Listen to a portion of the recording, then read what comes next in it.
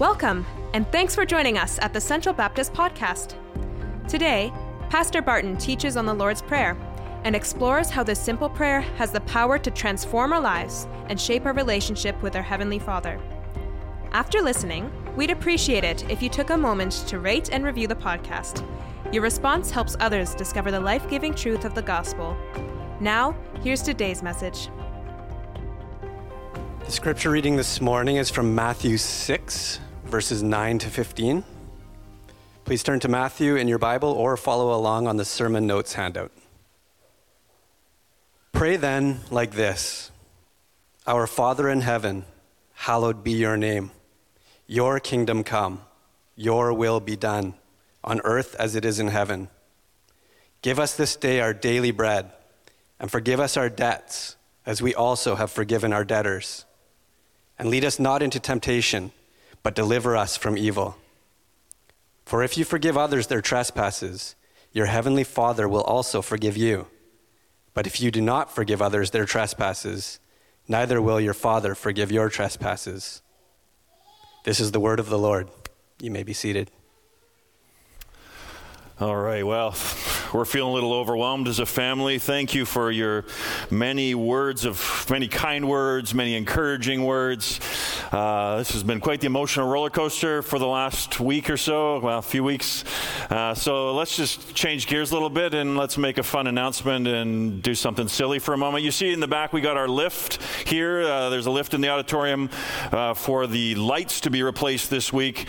But we're also thinking of trying to help, raise some funds for the church. Since I'm going to be gone, you have to have pulpit supply and things like that. So in the weeks to come, $100 a ticket. You ever watch the Muppets, Stadler and Waldorf? You can get two people up in there. We'll lift it up to the top and you can heckle me while I preach for the next 4 weeks, okay? So I only got a few sermons left, so this is your last opportunity. Well, first, because you're not allowed to heckle other weeks.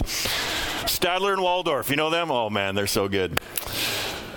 Yeah, it's been quite the journey the last few weeks, and I'm glad to hear that Phil and others are mentioning that you need to realize we are part of a larger movement, part of just within our own fellowship, and then of course the movement of God's Spirit all across our province and of course around the world as well. But you are part of this church is part of the Fellowship of Evangelical Baptist Churches in Canada, and specifically the region of Fellowship Pacific, which is British Columbia and Yukon. About 100 churches or so, and many, many great things happening. And as was mentioned this past week, we were at our annual conference and just hearing all the amazing things that God has been doing this last year. And of course, Northwest, Camp Quanos, all these other agencies are all part of this. And God is doing great things in our midst. In fact, I would say, in my lifetime anyways, I have never been more excited about what God is doing in our province through our group of churches, and of course beyond that. But this is just mostly what I know. So just realize that bigger picture too, that God is doing great things. And people commented to me when I was at the conference this past week. They said Central's not going to have any lack of applicants coming for this position. And the reason why, you need to understand this historically, and in the last few decades as well, Central has a great reputation amongst our wider group of churches and across Canada. So you just need to know that. This church is well regarded, and I have no doubt that God will provide, and there will be many applicants who will come in, and you're going to have to figure out who it is who's going to be the next lead pastor here. But I'm not gone yet, so let's do what we just do every Sunday, and that is open up the Word. But before we open up the Word, we always pray and ask for God's blessing, so let's do that. Father, we do thank you for speaking to us. I thank you for the words that were just read, powerful ones that we're going to look at. And we pray, as we always pray, that you, by your Holy Spirit, would speak to us through your word. You would speak in ways that only your Spirit can, bringing home the truth of your word to our hearts, applying it in the way that only the Holy Spirit, who searches even the mind of God, can understand things, can reveal things to us, and apply them to our hearts. So shape us again this morning to become a little more like Jesus and to be faithful in living for him in the world. We pray it in his name.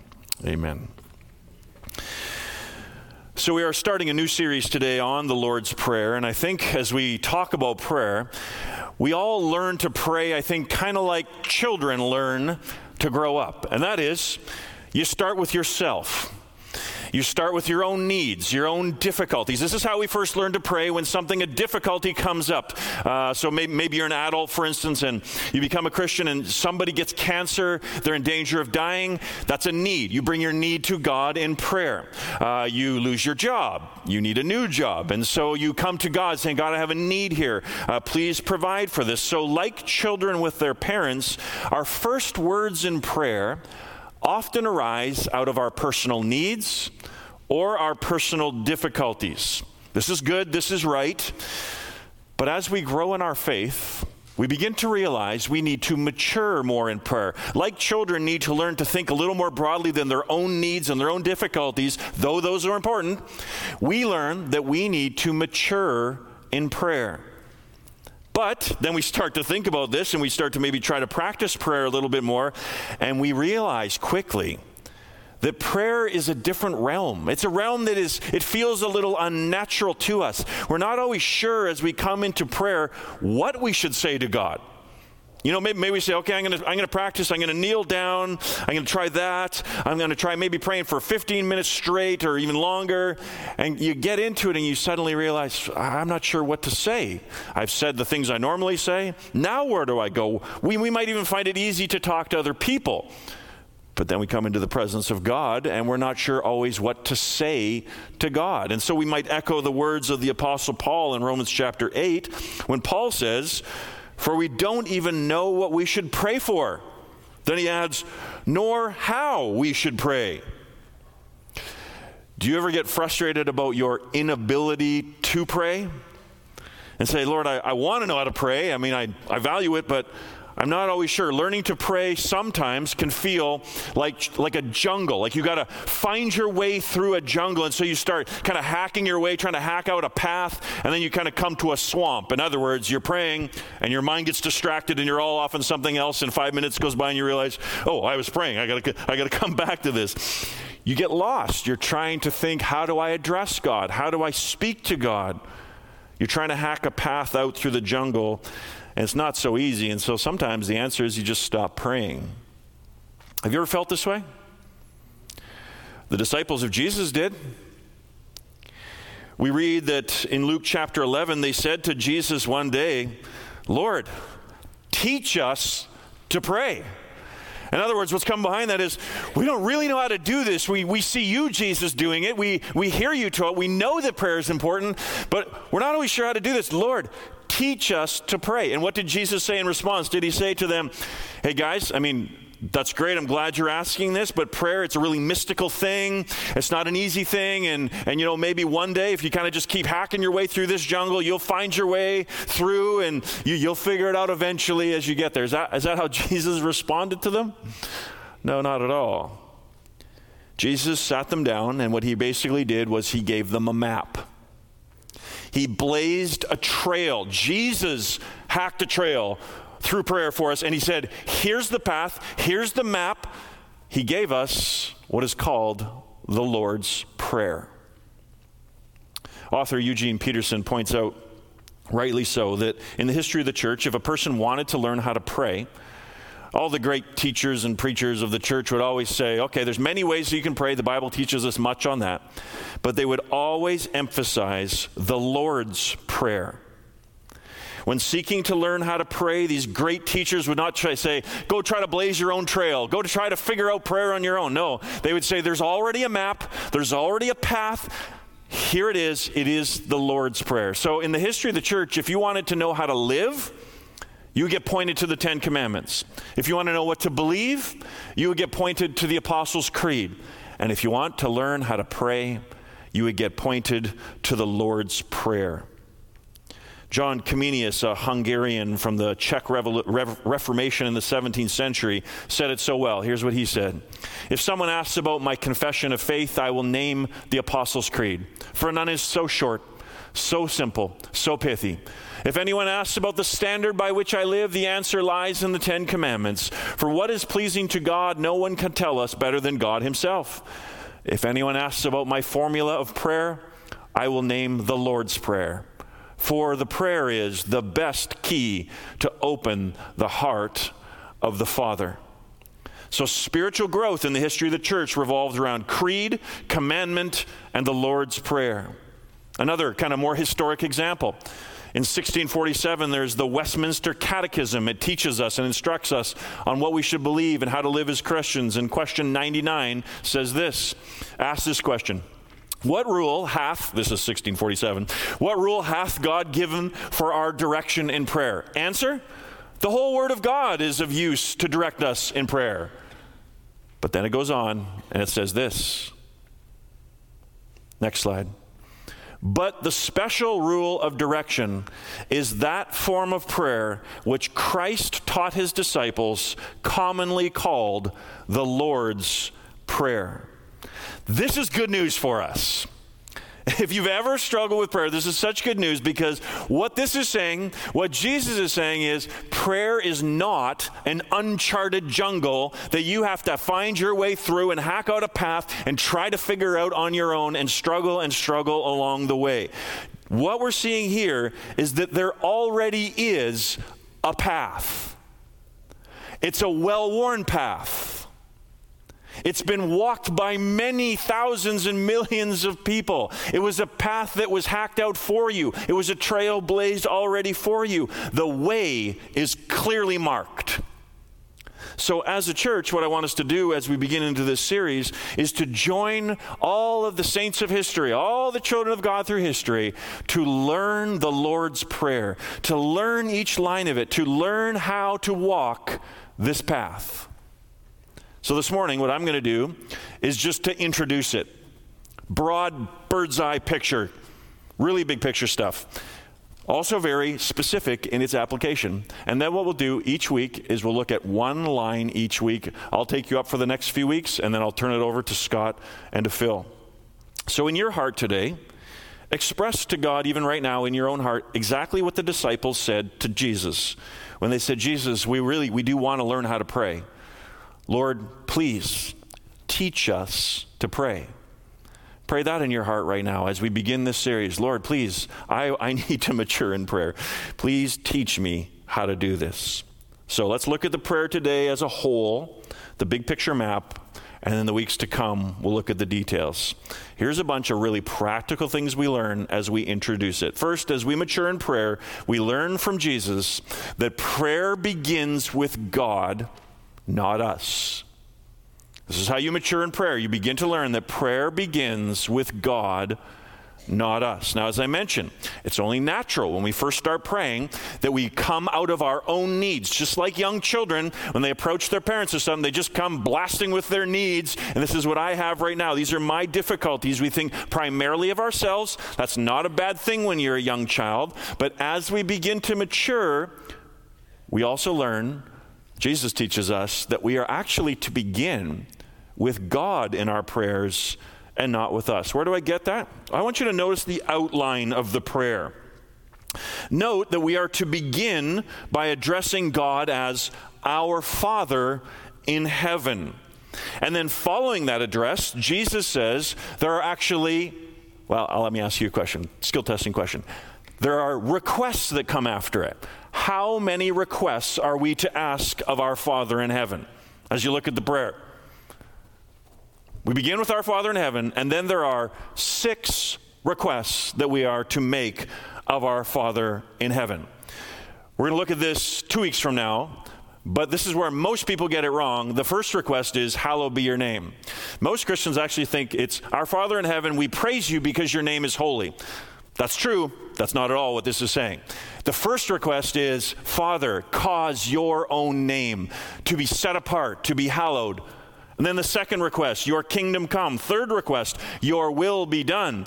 And then we get 3 more requests down below. One about bread, one about forgiveness, and one about being delivered from temptation and from the evil one. And then the church has added at the end the line, for yours is the kingdom and the power and the glory forever and ever. Amen, which is a fitting way to end. Now, let me ask you a question.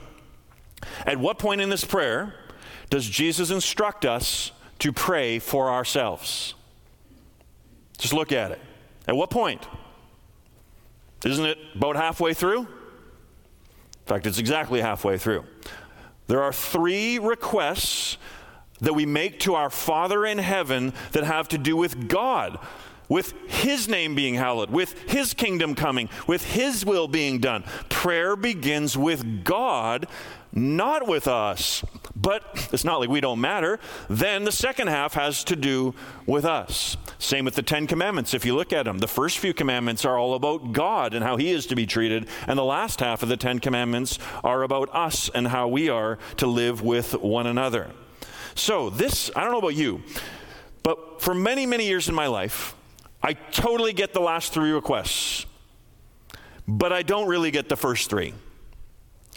And so really, for most of my younger years anyways, I just kind of skip over the first 3. I know they sound all lofty and great and theological, but I didn't really know what they seem too impractical to me. But I could not escape the fact that Jesus is teaching us how to pray. And Jesus says, when you pray, you're supposed to begin with these first 3 requests, all about God's name being hallowed, God's kingdom coming, and God's will being done. And so I thought, I guess I got to learn what this means. I don't fully know what it means, so I just began to practice it. Okay, I'm going to begin where Jesus says I need to begin. And I'm astounded by the difference it started to make in my life. First of all, I had to ask, what does it mean? What is hallowed? What a weird name, weird word. What does that even mean? And so you got to learn some things along the way. But practicing it began to change everything.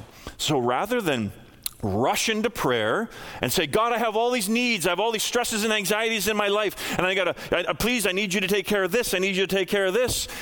That's how a 2-year-old does stuff. And it's not wrong for a 2-year-old to do that. But as we mature, I began to see, Jesus wants me to begin differently. He wants me to begin, first of all, by addressing God as our Father in heaven, not rushing in with my immediate needs for provision, praying for my daily bread or something like that. And so here's what that practice then ends up doing to me personally. I'll give you an example just from today. So we've got a lot going on in our lives, right? My wife and I and our family. Lots of little anxieties, I'll be honest with you right now. Lots of things happening. We're trying to sell a house. We're going to buy a house. We have to move our family. We're uprooting everything that we have in our life in Victoria, which we absolutely love. We're going to have to leave our wonderful church family.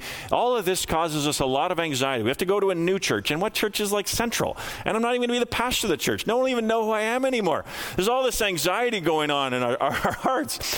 We've got to make friends. My oldest daughter, Emmy, is going to McGill in fall. Great for her, fantastic, but my child is going to Quebec.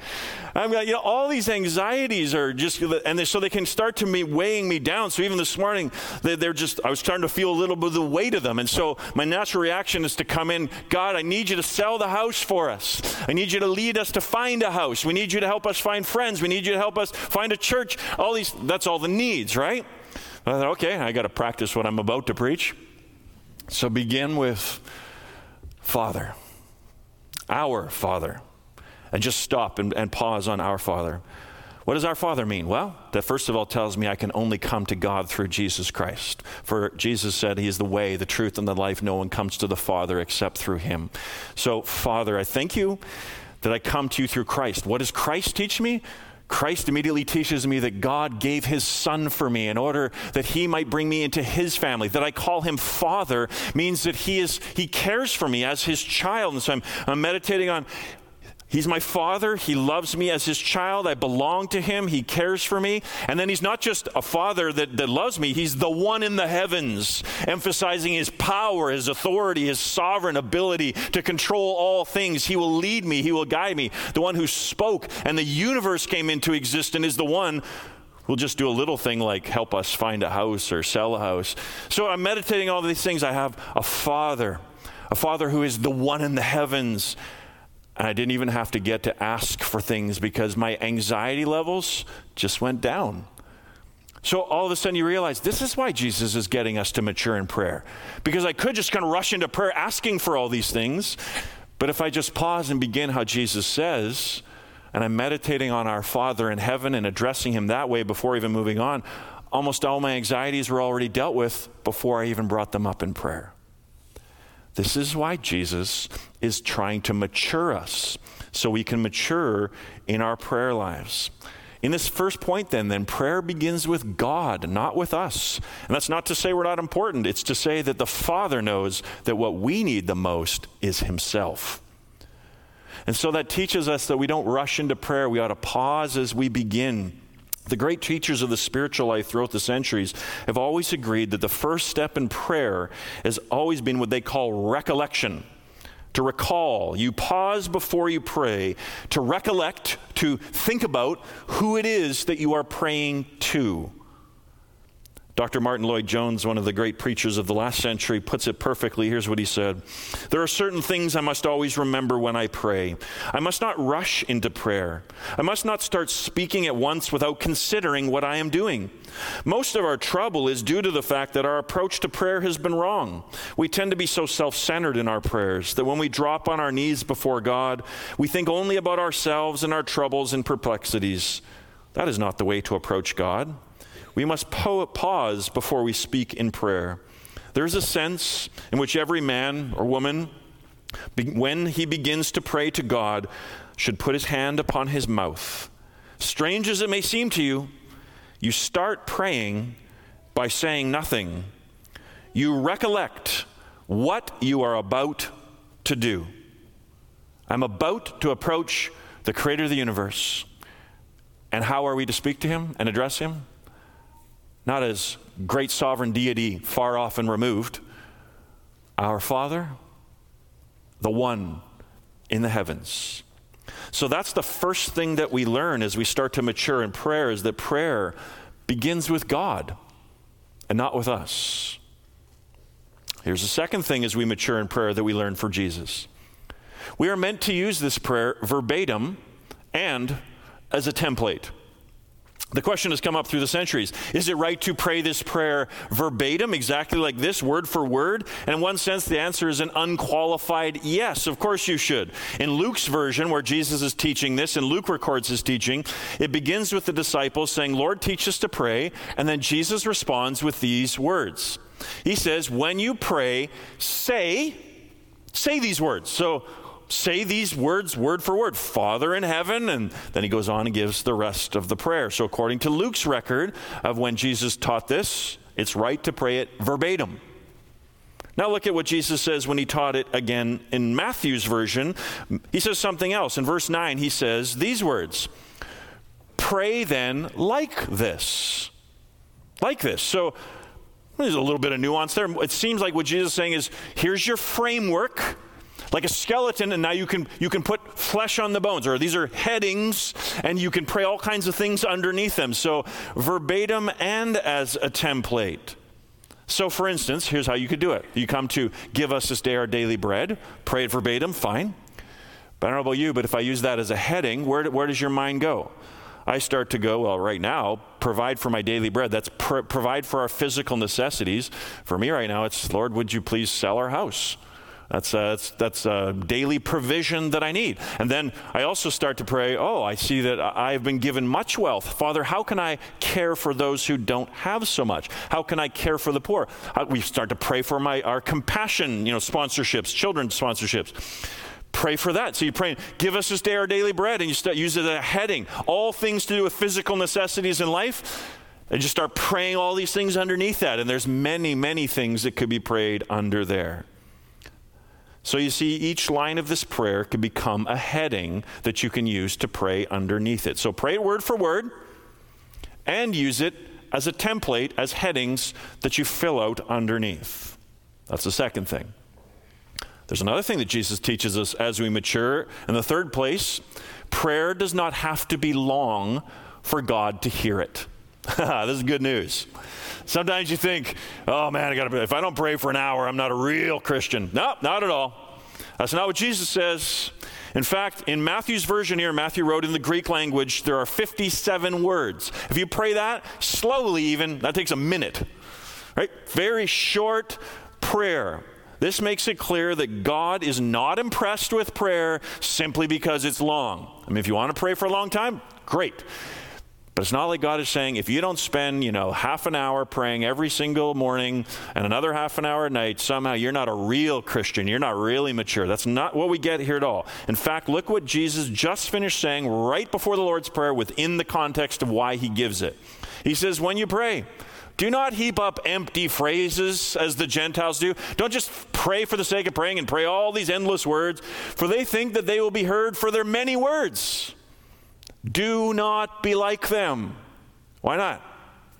Well, do kids feel like they need to talk for half an hour to their dad in order for their dad to actually understand and listen to them? You don't have to go for a half an hour. You can want to, sure, chat with your dad for half an hour, but you don't have to do that. No, Jesus says, your Father knows what you need before you ask him. And then the next words are, this then is how you should pray, our Father in heaven. And he goes on to give us the rest. This is good news for those of us who are learning to mature in prayer. It alleviates any fears that our prayers need to be long with the perfectly right said words in the old King James language or something like that in order for God to hear them. No, we are children. We come before our Father and we bring our requests to him. We bring our prayers to him, and he appreciates simple prayers and even shorter prayers. So I can't make this point too long, or that would defeat the point. So let's move on to the next one. Fourth, the Lord's Prayer encompasses every area of life. Every area of life. It might be short and simple, but it is not simplistic. It's short and simple, but it's also broad, it's deep, it's comprehensive. Pray this prayer all your life and think through each of the lines. You'll only just start to plumb the depths of it. This is why I love this prayer. There is nothing in this prayer in life, there's nothing in life that is not covered in this prayer. We live in a world filled with anger, with hardship, war in Ukraine, injustice, problems all through our lives. Every single one of those are just covered under the one line of your kingdom come, your kingdom of peace. Jesus, bring your kingdom of peace on the earth. We need it. We need it in marriages. We need it in Ukraine. You could just start praying your kingdom come over every single area of your life, whatever is bothering you. It'll cover everything. There's many other ways to look at it as well. We all have physical necessities in life. So we pray, Father, please give us our daily bread. We make a mess of our relationships. We say and do things that harm other people. Father, forgive us our debts. And then we are reminded as we forgive those who sin against us. So we're forced to figure out our relationships and make peace with others, because the Father says, you can't be asking me for forgiveness if you're not willing to make peace with the people in your life. And our hearts are prone to wander, Lord, we feel it, prone to leave the God we love. And so we pray, Father, we are naive children. We will hurt ourselves in this world, so lead us not. Don't let us be led into temptations. Deliver us. We need you to swoop in and deliver us, because we're naive and we're foolish, so deliver us from the evil one. So this prayer encompasses everything from the course of history to the food on your table. It does not pretend that pain and anger and hunger and these things are not real. It gathers them all up and it brings them to God in prayer. Most people view prayer as something that's kind of removed from our daily living. Maybe it's something for those spiritual people, maybe it's for monks and that. But it's not practical, for single moms, for students during exam time, or for overworked urban professionals. But according to Jesus, this prayer, the Lord's Prayer, touches every area of life. Every line is so practical. Listen to what N.T. Wright writes. That's his name, N.T. Wright. We live, as Jesus lived, in a world all too full of injustice, hunger, malice, and evil. This prayer cries out for justice, bread, forgiveness, and deliverance. If anyone thinks those are irrelevant in today's world, he wrote this a little while ago, let them read the newspaper or the Twitter feed or the Facebook, whatever you want to call it, and let them think again. This prayer covers it all. It's short, it's simple, but it's comprehensive. That's why a friend of mine, Daryl Johnson, writes these words. A mere 57 words in the original Greek of Matthew's gospel, it manages to gather up all of life and brings it before God. By the way, great little book, Daryl's book. He was one of my professors in my master's degree. Great little book called 57 Words That Change History on the Lord's Prayer. Well worth your time to pick that one up. Here's the fifth thing we learn in our introduction to the Lord's Prayer. Christian prayer engages the mind. It engages the mind. This is very important. When Jesus teaches us how to pray, he calls us to engage our minds, not to clear our minds, not at all, not to find God within. To the contrary, Jesus says prayer, the way you pray, is to fill your mind, not empty your mind. Fill your mind, not empty it. You're to fill your mind with thoughts of our Father, the one in the heavens, what it means for his name to be hallowed. As we carefully think through each one of these things. So for Jesus, prayer is not clearing the mind, it's filling the mind. For Jesus, he's not wanting us to take this prayer and use it as a mindless mantra. Sometimes a great danger with people who want to repeat the Lord's Prayer over and over and over. If you want to repeat it because you want to meditate on it, that's great. But if it's becoming a mantra, you're just falling into what he just said. Don't heap up empty phrases. Don't feel like you need to repeat things a million times for God to hear you. Not at all. It's not a mindless repetition. It's not an emptying of the mind. It's the opposite. It is meant to be something you meditate on. It is meant to be a path for your mind. This is very important because, of course, so much of our culture is influenced by Eastern religions. And of course, in many Eastern religions like Buddhism, you want to empty your mind, you want to clear your mind. And it makes sense within that worldview because there is no personal God in Buddhism, for instance. It's an impersonal force. It's the universe in much New Age thinking. It's all impersonal, so you clear your mind in order to kind of become one with all that is around you. But is that how you would approach another human being? How would you, if you want to have a deep relationship with another human being, how do you do that? Do you sit before them at a coffee shop and say, okay, I'm just going to clear everything about my mind right now so I can engage with you? You laugh because you know immediately that doesn't make sense when you're talking to a person. If you're out in nature and you want to enjoy nature, by all means, you calm your mind and you try not to think about all the things in life. You calm and clear your mind to just take in all of nature. You don't do that with a person. If you want to get to know a person, you engage with them. You ask them questions. You get to know them. You really want, like your spouse or somebody like that, you're getting to know every single little part of them. You're asking questions and discerning who they are. God is personal, not impersonal. He is our Father. And because he's a personal being, Christian prayer never seeks to empty and clear the mind, except maybe to prepare yourself to pray. It's not an empty of the mind. It's a filling of the mind with all the truths of who God is, of what he's done for us, and to bring it before him as our Father in heaven. And that is why we can study prayer and think and talk about it, because it's not some mystical thing where we all need to find some state of consciousness where we become one with God. That's not Christian prayer at all. It's the filling of the mind with truth. Finally, here's the last thing. Our prayers are to be community-minded, world-embracing prayers, not just individualistic prayers. Community-minded, world-embracing prayers, not just individualistic prayers. I want you to see this so clearly. Here's some maturing for all of us right now. I get all this from the global language of what Jesus says and from what we might call the corporate language that Jesus uses. Notice all of this. Let's start at verse 9, which is our Father in heaven. Notice, for instance, he does not begin with we don't pray with my Father in heaven. How do we begin? Our Father in heaven. Not a singular, a plural. That's corporate language, right? And then you got these three requests. Grammatically in the Greek, this line of on earth as in heaven belongs with all three. It tags onto all three. So whenever I pray this, I actually pray it, our Father in heaven, hallowed be your name on the earth as it is in heaven. Your kingdom come on the earth as it is in heaven. Your will be done on the earth as it is in heaven. It belongs with all three of the requests. And so you're immediately now thinking of the whole world. You're praying, God, cause your name to be hallowed over the whole earth as it is already being hallowed in heaven. So it's embracing of the whole world and to all of community. Then you get to the second half. It's not give me my daily bread, is it?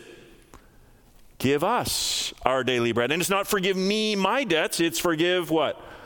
Us our debts. And it's not lead me not into temptation, it's lead us not into temptation, but deliver us from evil. So, two questions. Ready for a penny to drop for yourself in maturing in prayer? 2 questions. If you follow them, the penny will drop for you. There are 8 pronouns in this prayer. How many of the pronouns are singular, as in me, my, I? How many of them? 0. All 8 pronouns are plural. We, us, our. Now here's the second question where the penny drops. Did Jesus teach us this prayer so that we could primarily use it in public or in private? Let's think about that for a moment. Of course we can use it in public. But actually the context is private prayer. Listen to what Jesus wrote or said right before he gave the prayer. This is the context when he said these words. When you pray, go into your room and shut the door. That's private prayer. And pray to your Father who is in secret, and your Father who sees in secret will reward you. Then he gives us the Lord's Prayer. So the primary application of the Lord's Prayer, not the only, but the primary application is, how should you pray when you're praying in private? Answer number 1, you shouldn't go broadcasting your prayers to the world. You should go by yourself in a private place. And what are you to say when you pray in private? You're to begin with, our, not my, our Father in heaven, and then all of the plural pronouns that follow after that. I don't know about you, but this might be one of the hardest parts of this prayer for me. It just almost feels wrong when I do it. Why is that? It's because I, and I'm going to suspect you, live in the most individualistic generation in the history of the world. There's never been a generation more individualistic than ours that thinks more of the self than our generation. And then there's just the natural human inclination that we're all self-centered. We think of ourselves first. So here Jesus, though, is saying to us, when you come to pray, I actually want you to begin praying using plural pronouns. And so when I begin to pray, it's often, my Father, I need my sins forgiven. Father, lead me not into temptation. Provide for my daily bread. And so then again, when I started to read this and study this prayer, I thought, okay, but that's not what Jesus says to say. So I guess I need to start practicing what he says. And so I said, okay, well, I guess I got to use the language that Jesus taught me to use. And you know what happens when you do that? It changes you immediately. And it changes your heart for the world, and it changes the whole way that you pray. For me anyways, as I force myself to use more corporate language, the us and the our language, I immediately find myself becoming less self-centered. Because now my prayers cannot just be about me anymore, can they? They're about us, about our. So for instance, I'm praying, give us this day our daily bread. I didn't say give me myself my daily bread. That's not the prayer. Give us our daily bread. So now I got to think, who am I praying about? Well, I'm praying for you. All of a sudden, I'm not just praying for myself in my house anymore. Now I'm praying for you, for those of you who need work. And then immediately my mind goes, us. Who else is the us? Well, we're talking about on the earth as it is in heaven. I'm thinking of the earth. I'm thinking of people in Ukraine now. They lost their houses. They lost everything. Father, provide for the people who've been displaced, provide for their daily bread. I'm thinking of Compassion Children. I'm thinking of all over the world. And then immediately my mind is going, thank you, Father, that you've given me my daily bread. How can I now make a difference in the world to be part of the solution of providing? Because surely we are the hands and feet of Jesus. We are the way that gets answered this prayer for people who are in poverty. So all of a sudden, you see what's happening? Just on that line, instead of praying, give me my daily bread and sell my house for me, give us our daily bread, forces me out of myself just by the language that I use and changes the whole way that I pray. Or I start caring more about world missions. I think about the state of our nation when I'm praying his kingdom would come on the earth. I find myself thinking more about each of you in our church. I find myself praying more for marriages. Father, would your kingdom of peace come to marriages that are troubled? Would your kingdom of peace come to workplaces where there's a lot of troubles and conflict that I know about going on? And Lord, would you deliver us from evil? As a church, deliver us from the evil one who might try to come into this body of believers and cause disunity and problems. Father, we're foolish little children a lot of the time. Don't let us be led that way. Deliver us from the evil one who would do us harm. So as I said at the start, prayer, like with children, we begin to pray with our own needs, our own difficulties, our own messes. But as we begin to mature, one of the greatest ways we mature is this corporate language. Father, lead us not into temptation. Have mercy on us. Forgive us our debts, Father, for all our sins against you. Forgive us of these things. Prayer is meant to not just be about ourselves, but like children when they grow up need to learn to think of other people and beyond. In prayer, we grow up and we begin to mature and we start to think beyond our own needs, to have prayers that literally embrace the whole world. Prayers that embrace what's going on across the other side of the world. Prayers that embrace other people, not just our own needs, though those are important as well.